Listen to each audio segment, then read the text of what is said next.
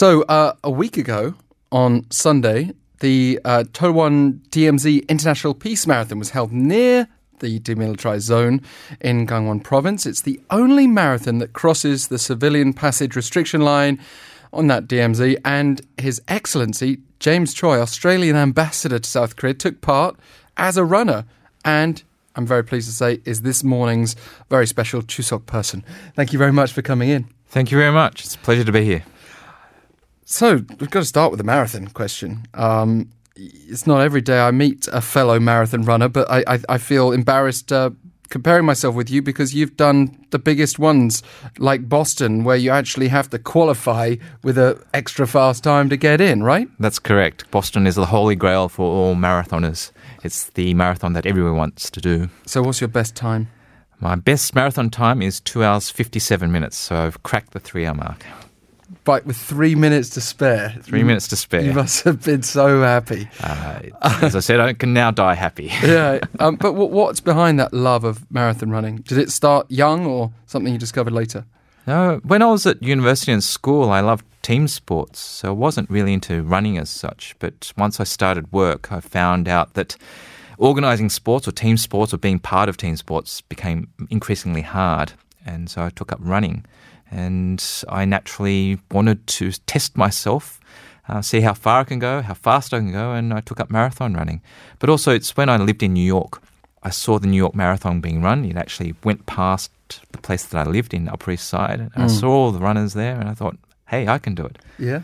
So it was a challenge, but I find that training for a marathon, the whole preparation of preparing for a marathon, it's very useful in terms of motivating oneself, but also the skills of trying to overcome slumps, motivating yourself, setting a target, it's all relevant to daily life and also to work as well. So I value the skills that I've learnt in marathon running.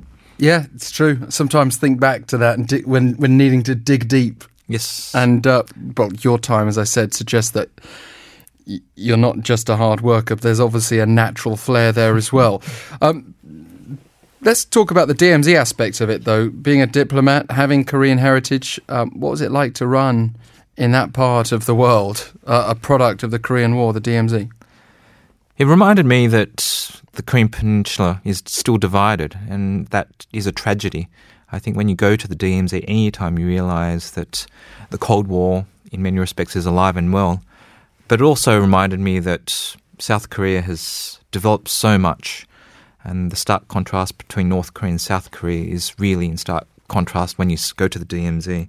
And Korea has now become the 11th largest economy in the world, a very prosperous society, a very innovative and creative society. And yet on the north, we still have a country that's quite impoverished and focused on developing nuclear weapons and developing its missiles. So the stark contrast is what I came away with when I visited the DMZ, obviously during the marathon, but also when I've visited DMZ in the past. We've had the honour of speaking to at least one of your predecessors, but you are the first Australian ambassador to Seoul of Korean descent since the countries formed diplomatic ties, which is back in 1961. Does that offer you an advantage, would you suggest?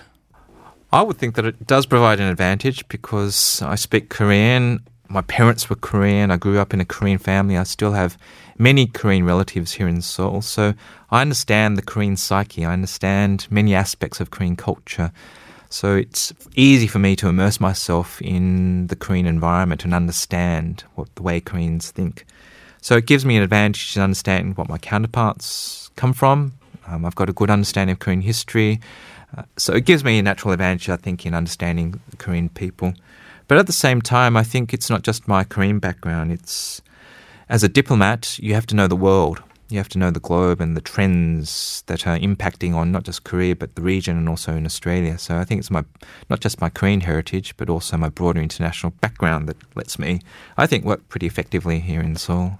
Well, we've been looking into your background, the education side as well, which is worth mentioning.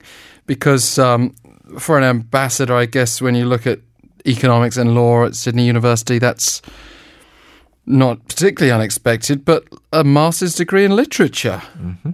Frankly, when I went to university, I did a lot of things that interested me, but it didn't really provide a natural career progression because I didn't want to be an economist. I didn't want to become a lawyer, but there were things that interested me. But what I found at university that really interested me was the idea of why certain countries succeeded, why certain countries failed, why certain countries seemed to have so much promise, but then also in the end really decline. So I'm naturally interested in why certain countries were successful. What are the reasons? And it's part of the research that I did, but also the readings that I did. I studied a lot of literature, philosophy, economics. That led me naturally into the Foreign Service. I applied for the Department of Foreign Affairs and Trade, and I was actually lucky enough to get into the graduate program. I was naturally interested in international relations and why the world worked the way it does. I mean, Seoul must have changed tremendously since you worked here in 1995 to 1997, if I'm correct on those dates. Yes. It's been nearly a year, actually, of this stint, but I guess you can still reflect on just how much that change occurred. Seoul is unrecognizable in many respects.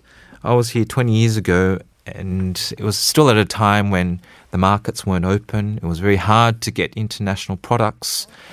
There was still an active black market for imported products around the US base.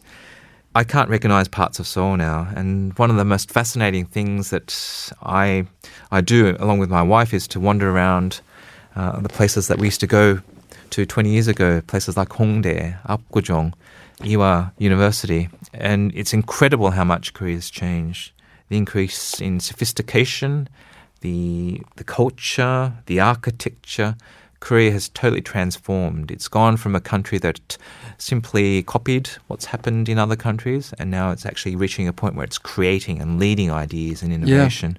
Yeah. It is an absolutely amazing and vibrant city. You kind of have to create, don't you, when you're ending up in a position of leadership. Certain conglomerates come to mind, but Yes. once you establish yourself in that position. Yes. Yes. But you met your wife, actually, who's also Korean-Australian, many years back, and you just got married last November and came here together. Has that been a major change for you, the marriage part of that equation? Well, marriage is a big change for any person. It's a big step to take. But I met Joanne 20 years ago, in fact, at the Australian Embassy when I was here.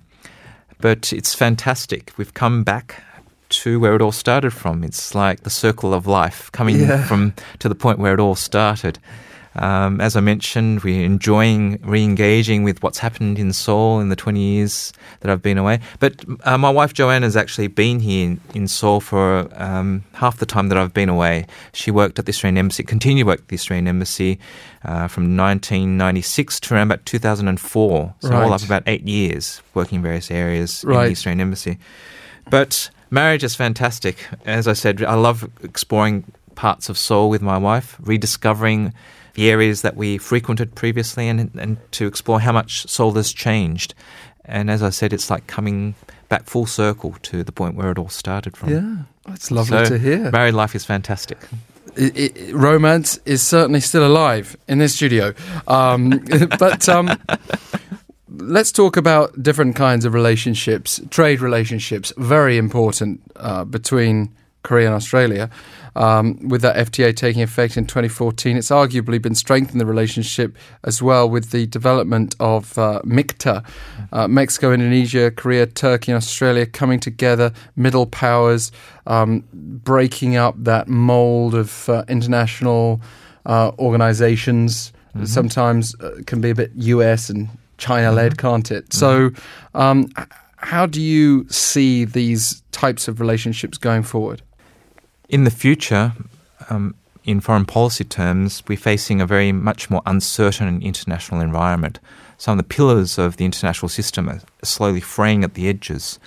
We have an international system that was built on the predominance of US power, which underpinned the international system. But now we're seeing many more players rise. We're seeing the rise of China.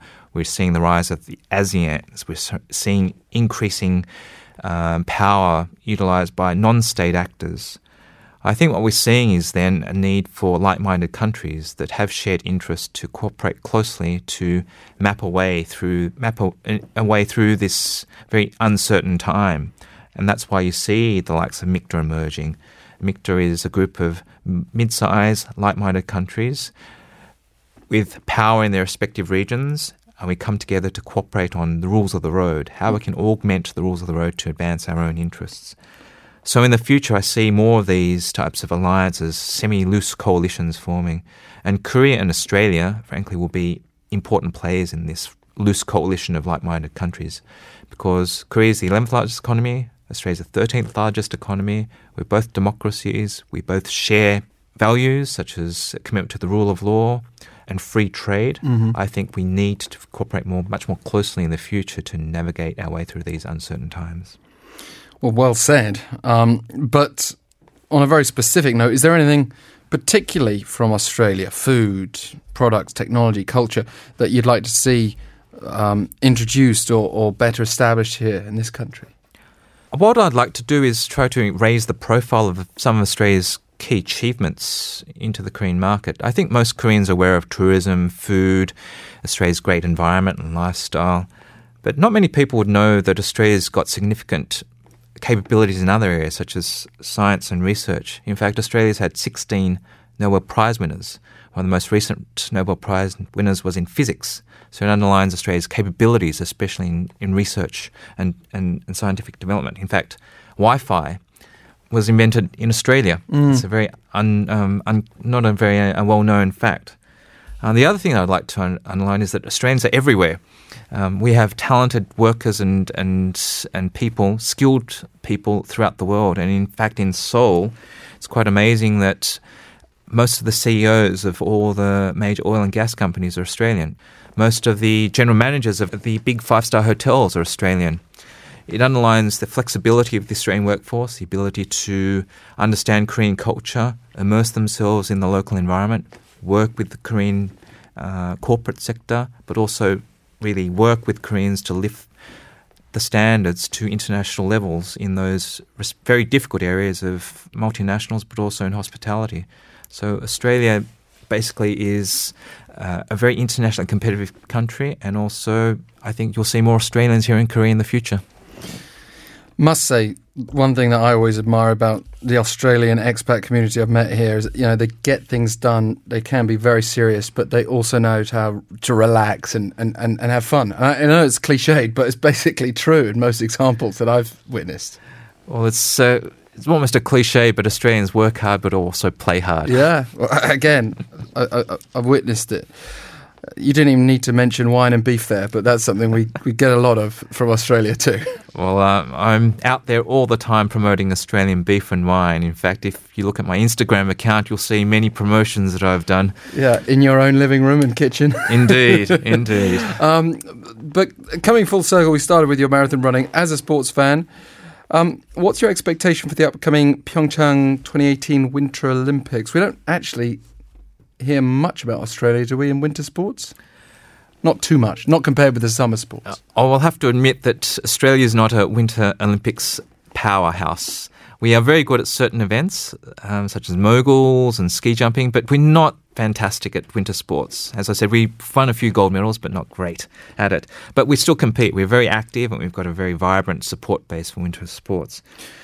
But what would you say to teams around the world? There'd been talk of France maybe even considering pulling out recently, although then that was revised as being somewhat premature, that story, and perhaps inaccurate. But what would you say to any team around the world that might be feeling like they don't want to take part because of inter-Korean security risks?